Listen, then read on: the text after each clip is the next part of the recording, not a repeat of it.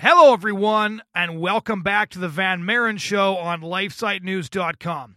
My name is Jonathan Van Maren, and today I want to take a look at a conservative civil war that has been raging inside conservatism now for, well, one could say a couple of weeks or months, but in reality goes back to the massive implosion that took place with the election of President Donald Trump. Because as anybody who follows politics knows, President Donald Trump was, as Conrad Black said on this show a few weeks back, a president like no other. But before that, he was a candidate like no other. The 2016 election primary field was crowded with a sort of who's who of conservative governors and senators and luminaries, all of whom wanted a shot at securing the presidential nomination. And instead, you had this Manhattan billionaire smash his way through a lineup of Republican all-stars, secure the nomination, and then crush Hillary Clinton for the presidency of the United States.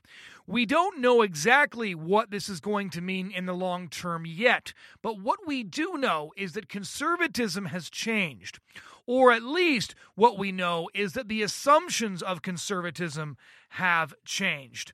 Some people say Trump was just a one-off phenomenon that took place due to a convergence of dissatisfaction among a wide variety of voting blocs and a historically terrible candidate from the Democrats, one Hillary Clinton.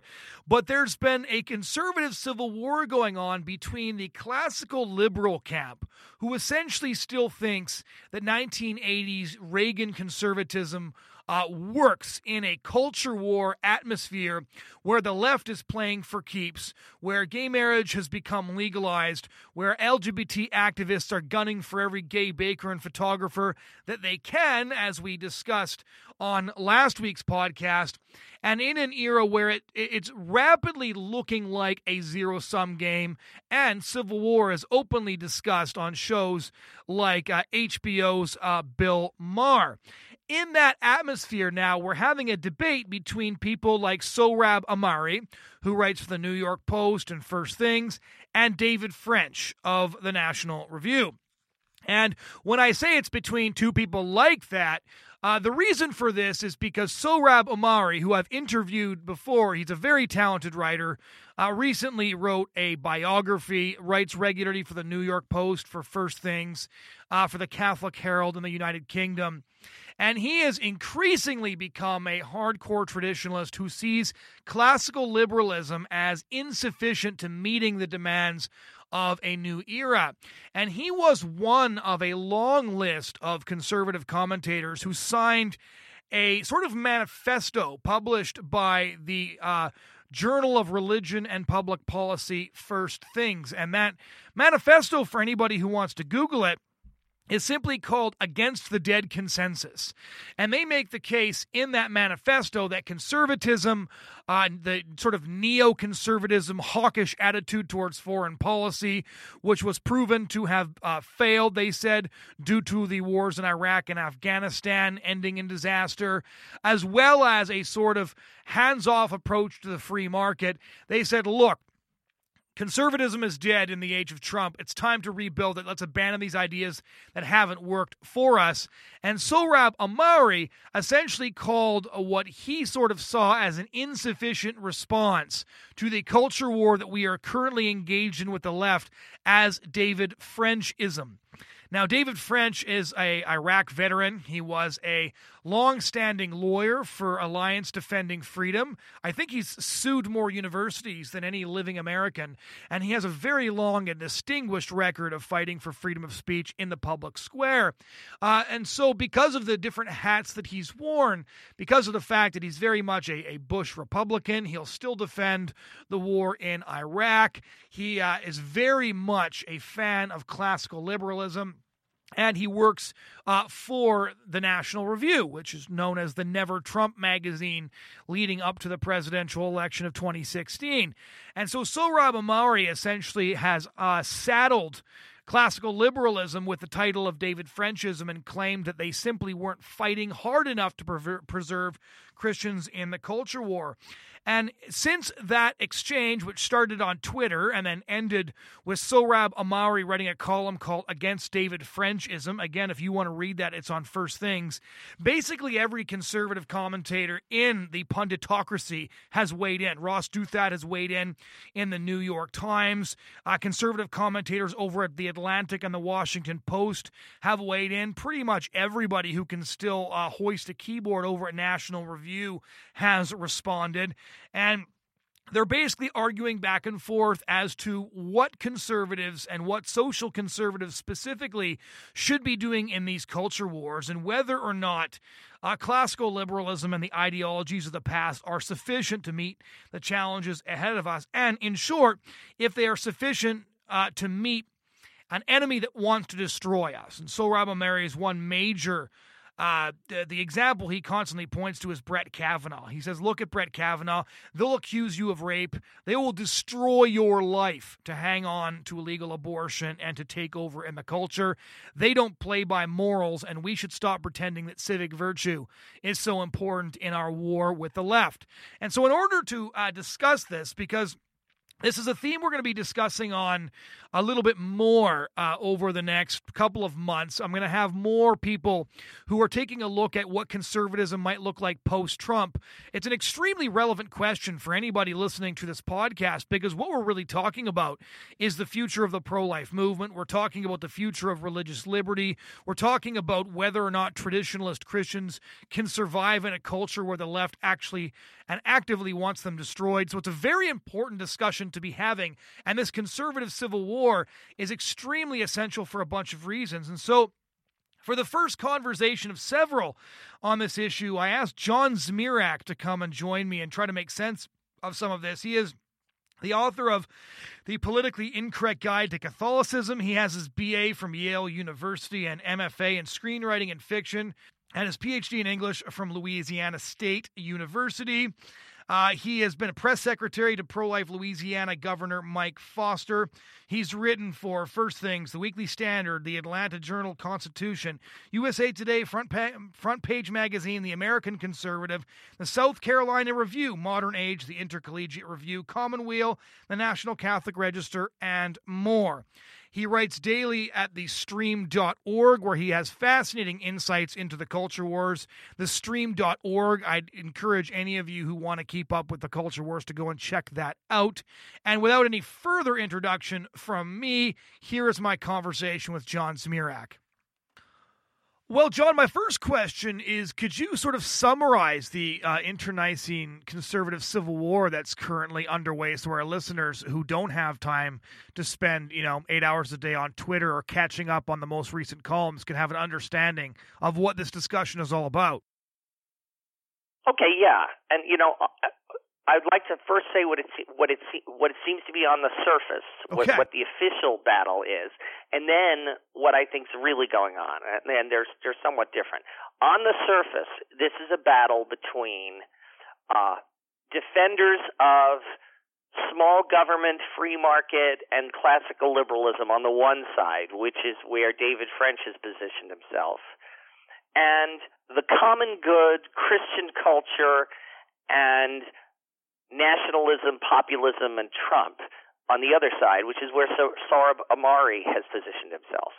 So on the surface, this is a reflection of the battle in the Republican Party over Donald Trump storming in and gaining the high ground and taking the GOP away from where it was under George W. Bush and John McCain and Mitt Romney. Now, where was it under those people? Yeah. I would say where it was, it would sort of make a token gesture of support for a weak version of the pro-life cause or the pro-family cause. And then as soon as it became costly, quickly abandon it.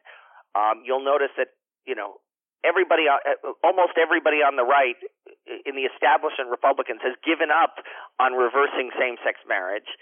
They're squishy on abortion. They'll talk a good game, but they often won't do anything. Like Nikki Haley is now accepting awards from pro-life groups But if you asked Stefano Gennarini, who worked at the UN when she was our UN ambassador, she never lifted a finger for the pro-life cause while she actually had the power to do something. Right.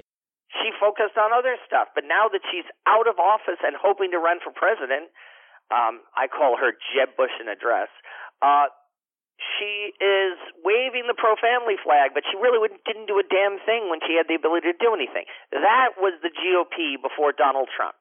It pretended to be really free market, but it would get squishy. It wouldn't fight the left. You know, it didn't fight like massive anti-discrimination things that weren't really about discrimination at all. They were based on disparate impact, for instance, like female firefighters who couldn't pass the physical test. That's suddenly discrimination. Right. And so you have to get rid of the physical tests for firemen. The neocons, the neoconservatives, opportunistically trotted out the free market and classical liberalism when it suited them. But when somebody like Ron Paul, who is a genuine libertarian, when he criticized the Republican Party for their crony capitalism, for their militarism and interventionism abroad, they mocked him ruthlessly. I'll never forget in 2008 when Ron Paul was running for president, Jonah Goldberg was in charge of the debate among all the Republican candidates, including Ron Paul. And when Ron Paul would speak, Jonah Goldberg just laughed into the microphone, and you couldn't even hear him. He was mocking him as if he were some meaningless, crazy old man. That is the neocon. Right. They will use a principle opportunistically as long as it suits them, and then they'll drop it. It'll fold like a cheap tent the moment it gets in the way of maintaining respectability with their left-wing friends in Park Slope and Adams Morgan.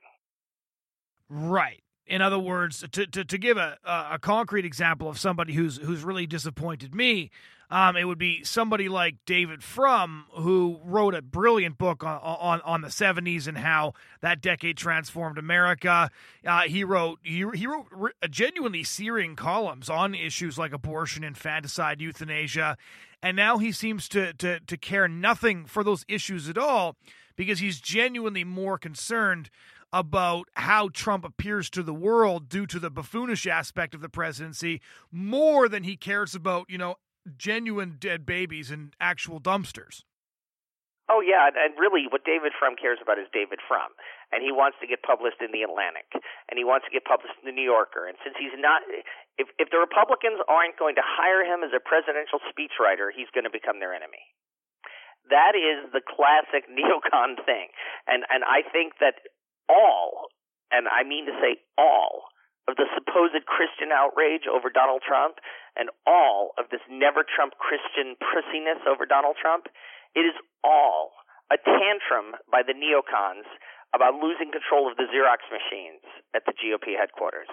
They lost control of the party, and people like William Kristol are willing to blow up the party and see the Democrats win for the next 8 years and appoint every new justice to the Supreme Court, keep abortion legal forever, introduce polygamy, open the borders to Islam, whatever it takes, but he is going to get back that Xerox machine from Donald Trump. So what is this debate about? So just to summarize for some of our viewers, right, Sohrab Ahmari wrote... All right, let me make it concrete, okay? Because on this concrete issue, I agree with Sohrab Ahmari. Talk about the Internet, okay?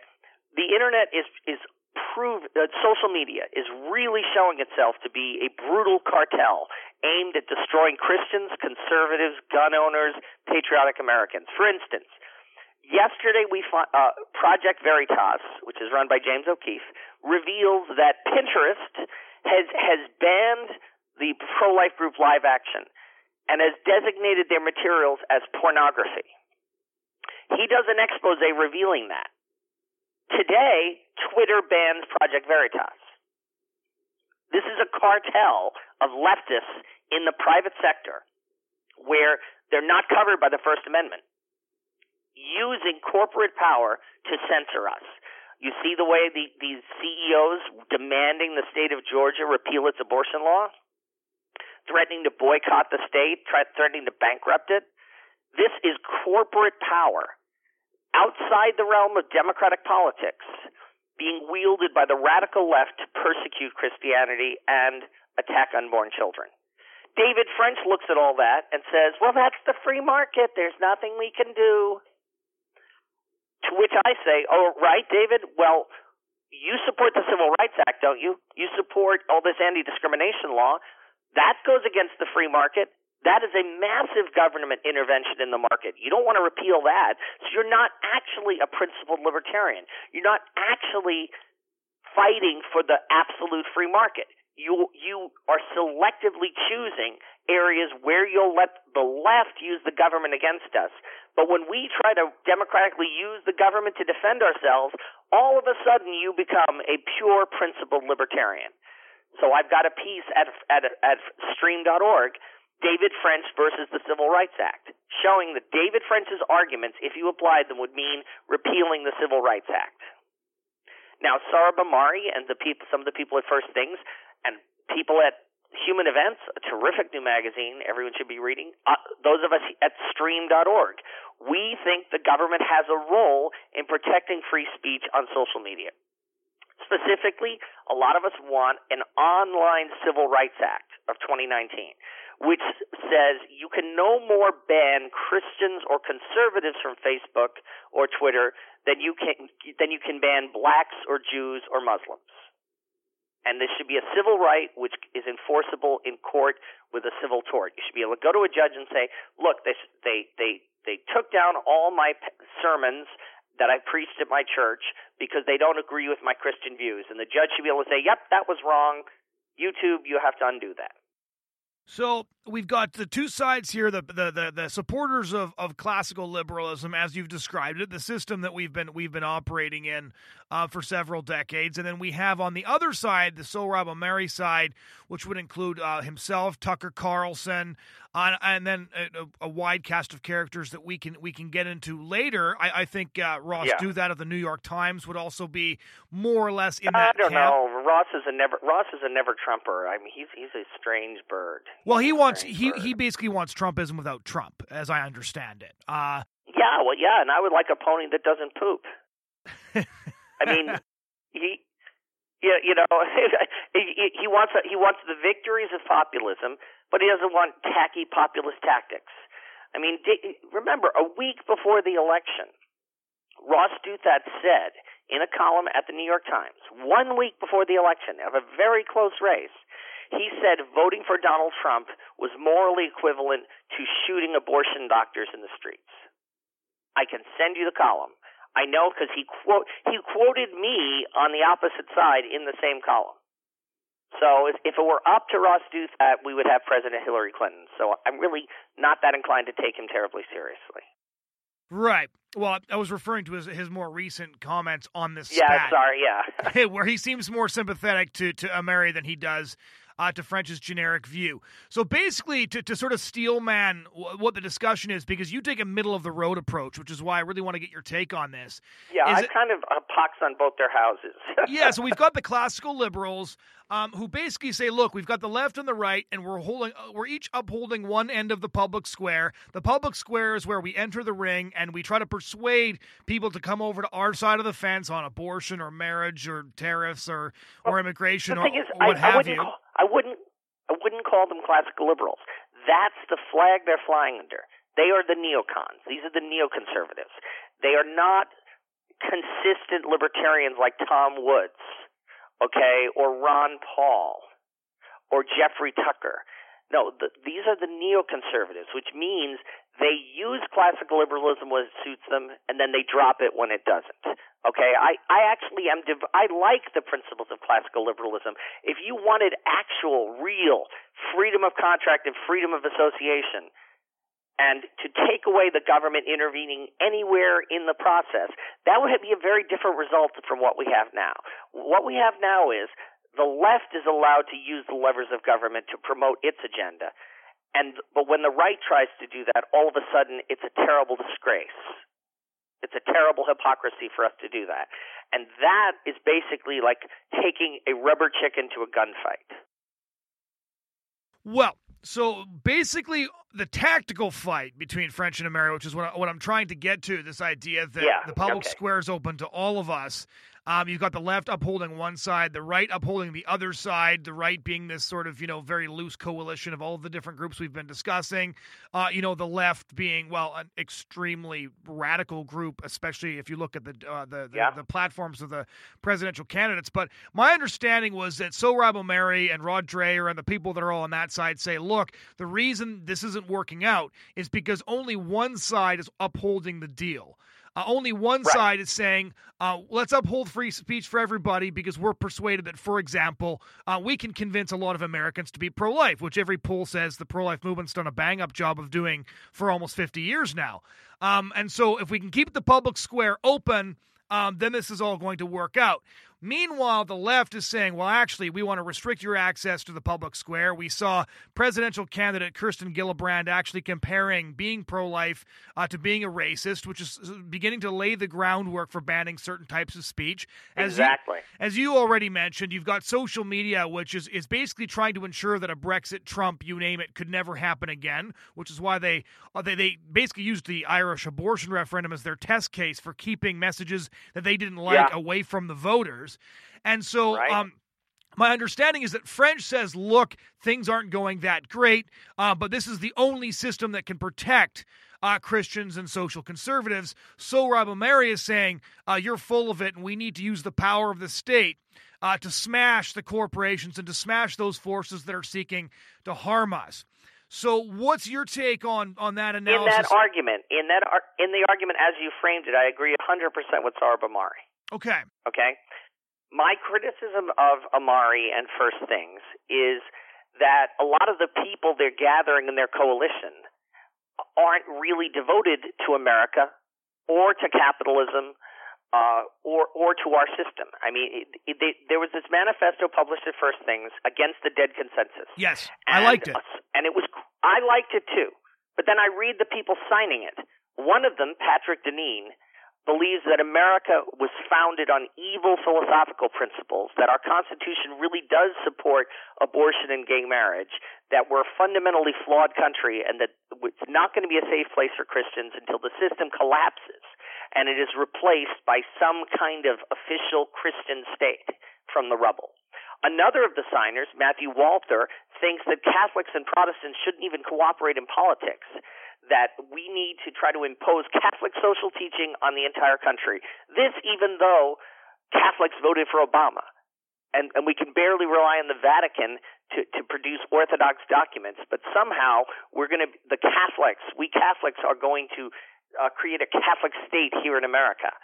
And another of the signers, Matthew Schmitz, is a socialist. Open socialist. He believes in socialism, which was condemned by, I think, 10 votes, one after another.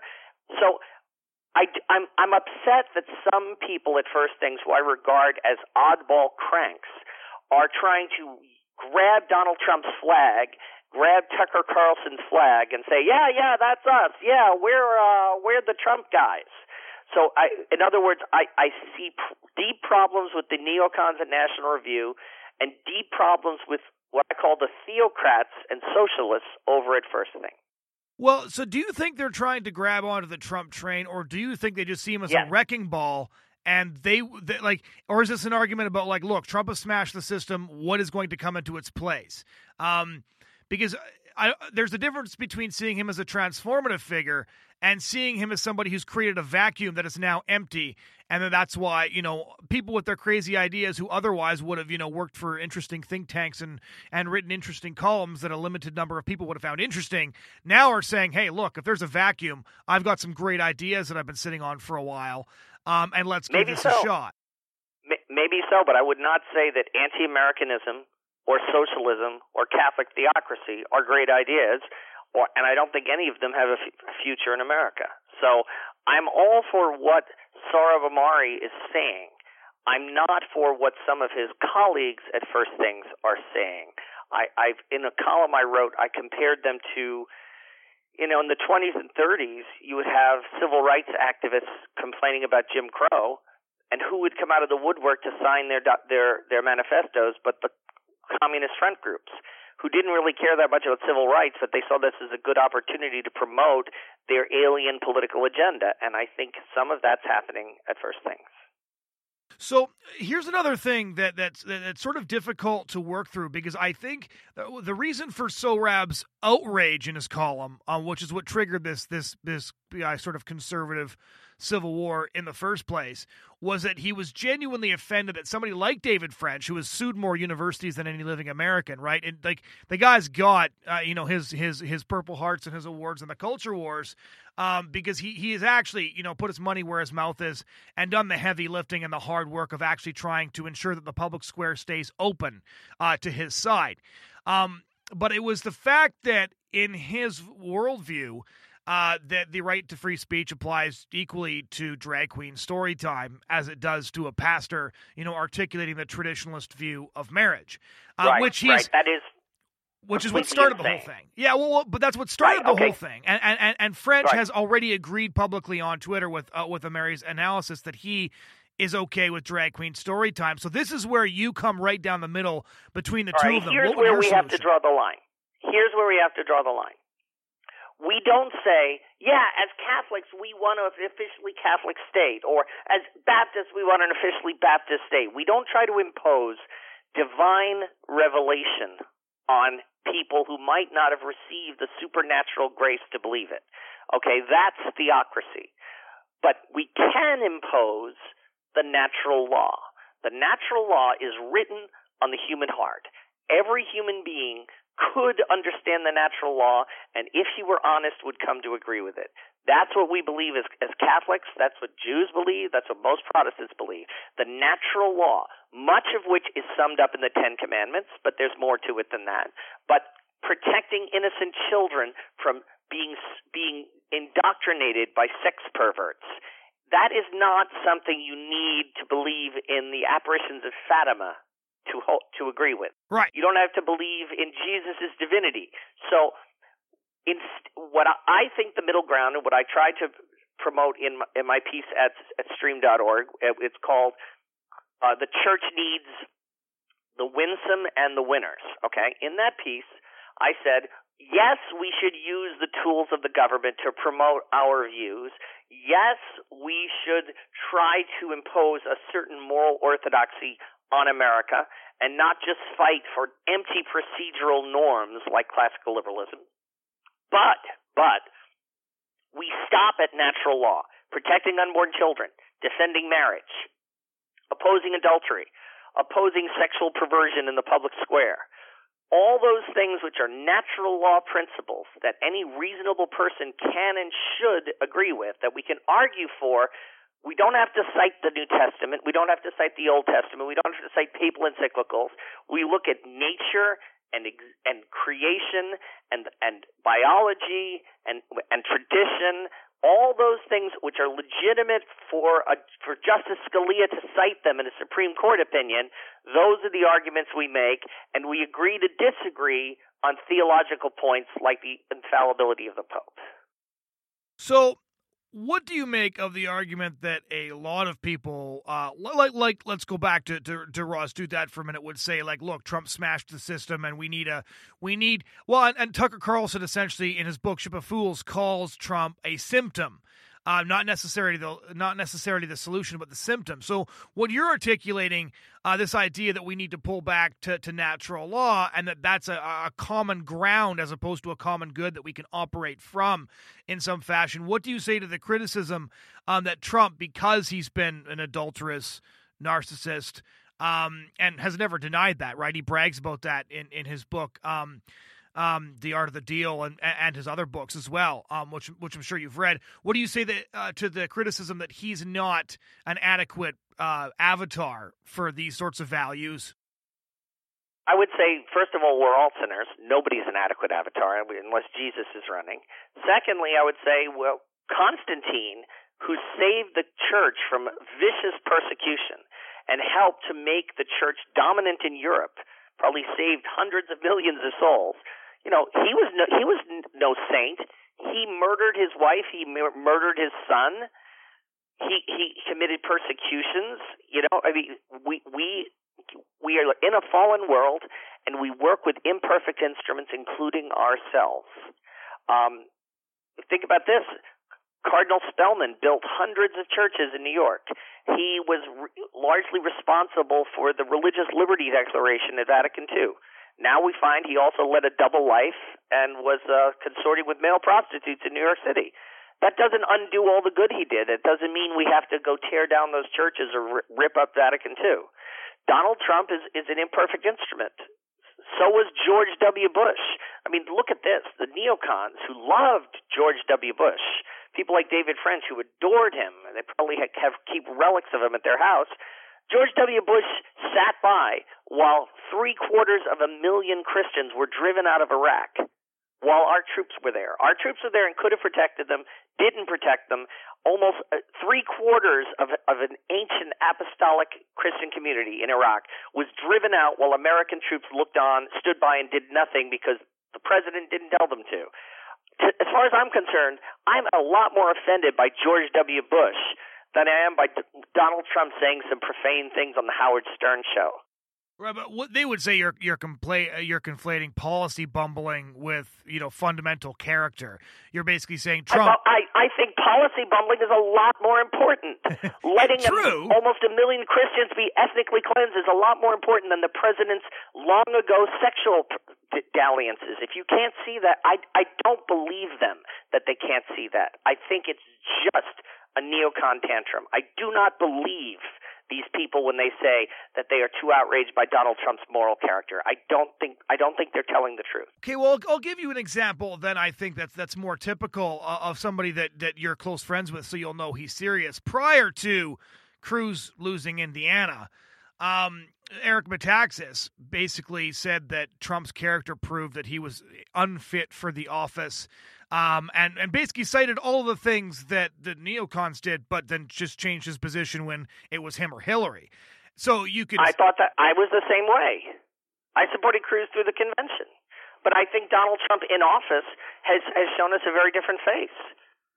I think if we look at what he's done in office, the worst thing that people can say is, "Oh, he did some intemperate tweets. They weren't winsome." A big effing deal. I'm sorry, that's ridiculous. Donald Trump has been the most pro-life president since Ronald Reagan. He's defended religious liberty.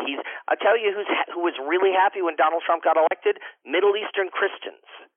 My friend Jason Jones was in a Kurdish camp when the election was announced. And the Kurds and Christians there were screaming and yelling and doing victory dances at the victory of Donald Trump. And I know for a fact Donald Trump protected the Syrian Christians from attacks by Turkey.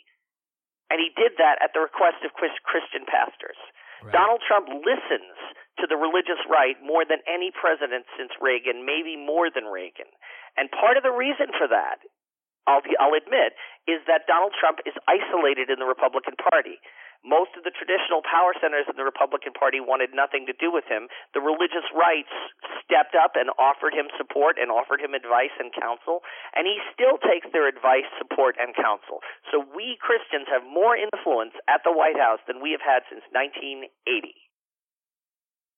And so why do you think, because somebody like a David French, for example, and I will say that this genuinely does confuse me, because I said that everything that I wrote about Donald Trump prior to the election, I take none of it back except for one thing that I said, which is I completely disbelieved that he would do anything pro-life based on the fact that he couldn't even articulate the pro-life movement's positions very well in front of microphones. He wouldn't say if he'd ever paid for one, that sort of thing. And so I wanted him to be president over Hillary Clinton, but I genuinely did not think that he would do any of the things that he did. And I think one of the reasons for that is because the day after his inauguration, Planned Parenthood marshaled the full forces of feminism to scream profanities at him over the White House fence and did the pro-life movement the biggest favor they possibly could have by ensuring that Trump would never, ever, ever side with them, because Trump only knows how to do one thing when spoken to like that, which is to hit back twice as hard. So I think Cecile Richards... that's what we need, by the way. Yeah, I absolutely. I think Cecile Richards did us a pretty big favor. And so I have begrudgingly but increasingly been pretty enthusiastic about the things that not only has he done, but appears willing to do. I think one of the only things that might save religious liberty is if Trump turns out to be willing to veto the Equality Act, which we desperately need to happen. Absolutely, and I think he will, because Donald Trump actually listens, and members of his family actually listen to Christian right pastors who call him up and talk to him. He listens to them. You know who didn't? George W. Bush. So why would somebody like David French, who is a genuine, sincere evangelical, not see this? Like, I understand why people like Jonah Goldberg and stuff don't, because to be completely blunt, they are supportive of religious liberty, but it is an abstract concept because they're not Christians themselves. So I can't expect them to have the same level of understanding of the issues that matter to us. For us, these are existential issues, not aspirational issues.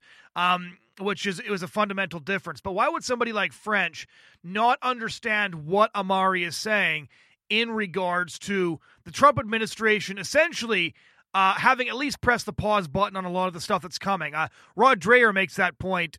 He had to go back and rewrite sections of the Benedict option, but he says, look, the Trump administration has given us a reprieve and time to prepare. And one of the things, of course, would be to strengthen conscience protections, to appoint justices. I think he's flipped 3 circuit courts and is on track to do it for a 4th. That's going to last. That's going to last 30 years. That's right. So why can't they see it? That part I don't completely understand. I can't give you an intellectual reason. I think it goes to, frankly, to character flaws. I think it's personal. I think the people who are the loud, never Trump Christians were all completely tied up in the Bush administration and its policies, in the old Republican Party, in its money going around behind the scenes. They're all friends with William Kristol. He gave them jobs. He gave them book grants. I cannot think of a genuine principled reason or any excuse even to be a never Trumper at this point, given the way Trump has behaved in office. And so I think you have to ask their spiritual director, because I just don't think there is a respectable reason that can be defended honestly. So let's take a look at tangible policy things, because I thought when I saw Sohrab Ahmari's Against David Frenchism column that first detailed what his problems with David French and the classical liberals and the neocons was, I think the one response that I had the most sympathy for was, what do you want specifically?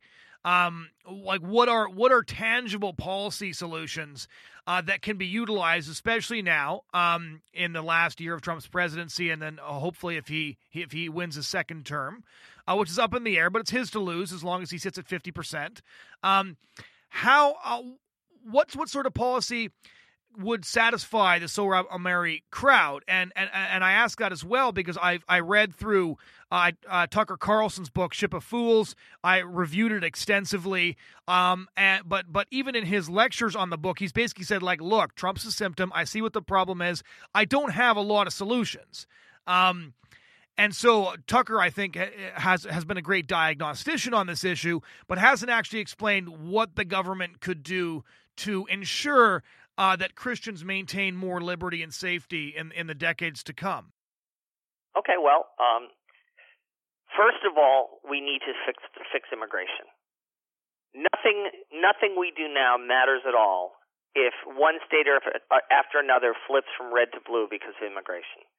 So immigration is the be-all and end-all issue. As I said at the stream, immigration determines whether America will be saved. Abortion determines whether it deserves to be saved. But the pro-life issue is going to go nowhere if Texas flips blue, okay? If Oklahoma flips blue. So first and foremost, we have to close the borders. We have to stop almost 1 million low-skill immigrants coming into America every year to an economy that doesn't need low-skill workers. So those people are headed straight for Democrat-funded welfare programs, and they are natural Democrat voters. And our bishops are doing absolutely nothing to catechize them on the pro-life issue. What our bishops are doing is cashing federal checks. They're 40% of the U.S. Catholic Conference's budget last year came from federal nonprofit contracts, most of it serving immigrants. And that's why our bishops care far more about immigration than they do about unborn children. because it's their financial bottom line. So first and foremost, we have to fix immigration. That will also help us with blue-collar workers, with blacks and Hispanics, whose wages will go up when they're not constantly being undercut by the latest person who came in from Guatemala who's willing to work for $2 an hour. So immigration, immigration, immigration. Veto the Equality Act. Right. Make sure that the next Supreme Court justice is more solid than Kavanaugh. Okay? Right. Yeah. I'm thinking someone like I'd like to see somebody like Sidney Powell appointed, a conservative evangelical. There is not an evangelical on the court. I think that's kind of crazy. I think it's time to get a conservative evangelical on the court. Second Amendment, absolutely have to expand and extend our Second Amendment rights. So far, the Democrats, every time they try to attack gun rights, they lose huge at the ballot box. So that's a winning issue for us. We need to make that more front and center on the rights of Americans to defend themselves and to have a backstop against tyranny. Continue to push on pro-life issues. Continue to hold the line on the LGBT stuff. We can't cave. We can't normalize that activity. We can't accept Obergefell. We cannot accept that court decision because as Justice Roberts, hardly a bomb-throwing right-winger, Justice Roberts said that this decision puts the court on the track to say that Orthodox Christianity is against the public interest. That the public interest is to promote full and equal dignity for homosexuals, and any church that opposes that is fundamentally at odds with the public interest and therefore might see its First Amendment liberties restricted. The way the Mormons couldn't practice polygamy, so they had to give it up. That's what the left sees. That's what people like Pete Buttigieg see, that if they make it a hill to die on, if they say you can't have your churches unless they do same-sex marriages, that 90% of the churches will go along. And so then they'll be kind of like the patriotic church in China. They embrace the heresy and they let the government control them in return for peace, and the real Christians are underground. That's what the left has in mind for us. So what if the left, like especially the corporations, right? This is where the interesting debate comes in, and one that we should take a look at here before the end of the show, which is big government versus big corporations. One of the things that Tucker Carlson has been saying a lot is that conservatives at one point had correctly identified big government as the most significant threat to their freedom. He says that has now shifted. Corporations, especially the Silicon Valley Corps and businesses like Google, pose a far more significant threat to our freedom than the government does, and thus the right should be using the government against the corporations in order to secure our freedom. What is your view on that? I agree with it as long as we control the federal government. But, if we lose the next election, the thing is, if we use the power of the government to defend ourselves, that's a good thing because it's not like it's creating a precedent that the left will imitate. The left will use its power against us anyway. The left will use the power of the government against us as soon as it gets hold of that power. They will not be constrained by the fact that, David French didn't do that when he had the power, so now we won't because we're playing by Marquis of Queensberry rules. These people hate us. They hate us. They think we're all Nazis. It doesn't matter what precedents, what norms we uphold. They're all going to go in the shredder. These people hate us and they want to destroy us. What we need to see is we are not in 1968, where the Democratic and the Republican Party were both patriotic mainstream parties that disagreed about policy. We're in something much more like Spain in the 30s, where the Spanish Republic wanted to obliterate Christianity and half of them wanted to impose communism. That's the situation now. The left has so radicalized itself, there is no area of compromise. There is no common ground. We just have to defeat these people. And we need to do whatever it takes that doesn't violate the moral law to defeat these people because they want to destroy us. So what Rod Dreher says in response to the whole argument is that he's more or less on Sohrab Ahmari's side, but that he doesn't see a way victory is possible because there simply isn't enough of us, and we don't control enough of the levers of power. We might temporarily have government, but we don't have the entertainment industry. We don't have the corporations. We don't have... Rod is a defeatist. His whole book, The Benedict Option, was about let's go climb in a hole and hope they don't persecute us. 1 week after Obergefell got decided, he wrote in Newsweek how we had to stop voting Republican. We had to give up on politics. So I'm sorry. I think it's in Rod's interest, promoting his Benedict Option, to say that victory is impossible. So I'm just not going to listen to him. I was promoting pro-life stuff and writing pro-life columns and fighting the gay lobby in 1989 at LSU at the same school when Rod was a left-wing journalist. So I've been at this a lot longer than Rod. And victory is possible. Total victory is not possible. But we can peel back these things. I think, for instance, on the abortion issue, we can realistically hope in our lifetime to pass a law protecting unborn children from the first heartbeat or the first brainwave. I think that there's a logic to that will appeal to people. If we define death as the end of brainwaves, it makes sense to define life as the beginning of brainwaves. And no, that's not perfect. You and I believe that life begins at conception. Right. But it's a huge, huge, huge improvement. I mean, think about what happened with slavery. The abolitionists got rid of slavery, but it was followed by Jim Crow. For 100 years, blacks were denied their full civil rights. But they weren't slaves anymore. I think we're going to see something like that with abortion, where the outcome is far from perfect, but at least we won't have the worst abortion laws on the face of the earth except for China, North Korea, and Canada. If we can push back to where there is essentially no surgical abortion, everything has to happen before the 8th week when is it the 8th or the 10th week when brainwaves begin. That would be a huge, huge political victory, a moral victory, and I think it's doable in our lifetime. So you are substantially more optimistic than any of the people that are currently having this debate, if I understand you correctly. I'm hopeful because I think God is still involved in this. I don't think God has given up on America.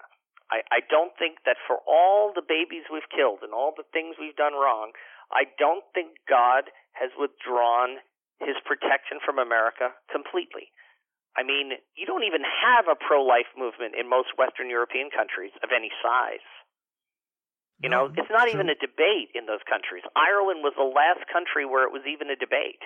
It's just taken for granted. In Italy, a mile away from the Pope's palace, abortion is not even on the table in those countries.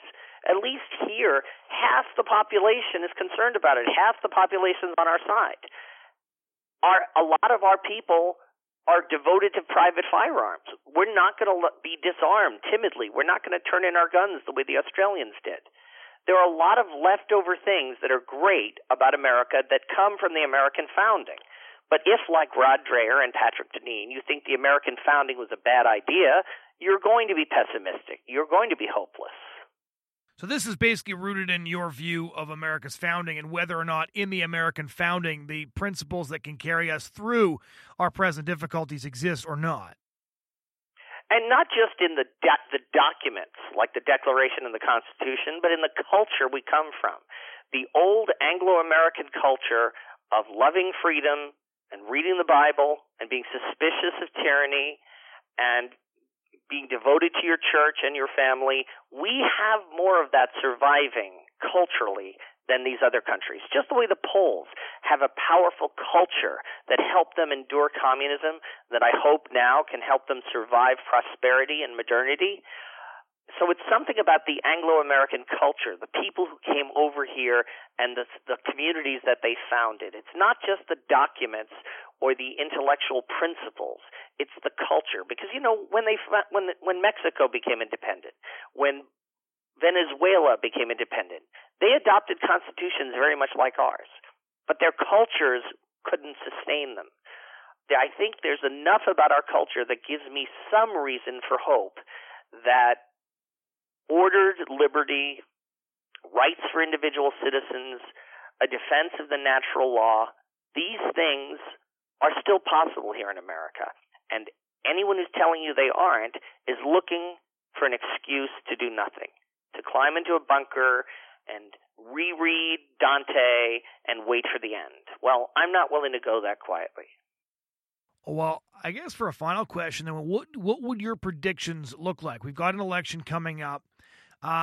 It's sort of like the Chinese blessing and a curse wrapped into a single phrase, which is "May you live in interesting times." And we've seen things escalate in an insane fashion over just like, I'm only 30 years old, but I can remember when transgenderism wasn't a thing, because that was like 5 years ago, right? Incredible. I only graduated from university at the end of 2010 with my degree in history, and my student union looks sane compared to the things that are happening now, which is really saying something. Like they're like the lefties 8 years ago have nothing on the lefties today. So what do you see the next 4 to 8 years looking like? I think the left is going to get crazier and crazier, and we absolutely need to win this next election. We absolutely need to fix immigration. I think if we do fix immigration, the results for the American people will be so immediate and so positive. Look at what Trump has successfully done for the economy. I think if he actually, that has strongly built his political support. I mean, the economy is thriving after 8 years of stagnation under Obama. If he could also point to success on the immigration front, he kept us out of pointless wars. And again, we have to stay out of pointless wars. We can't listen to the neocons who are trying to get us to invade Venezuela or invade Iran. One foreign policy adventure like that could destroy Trump's presidency.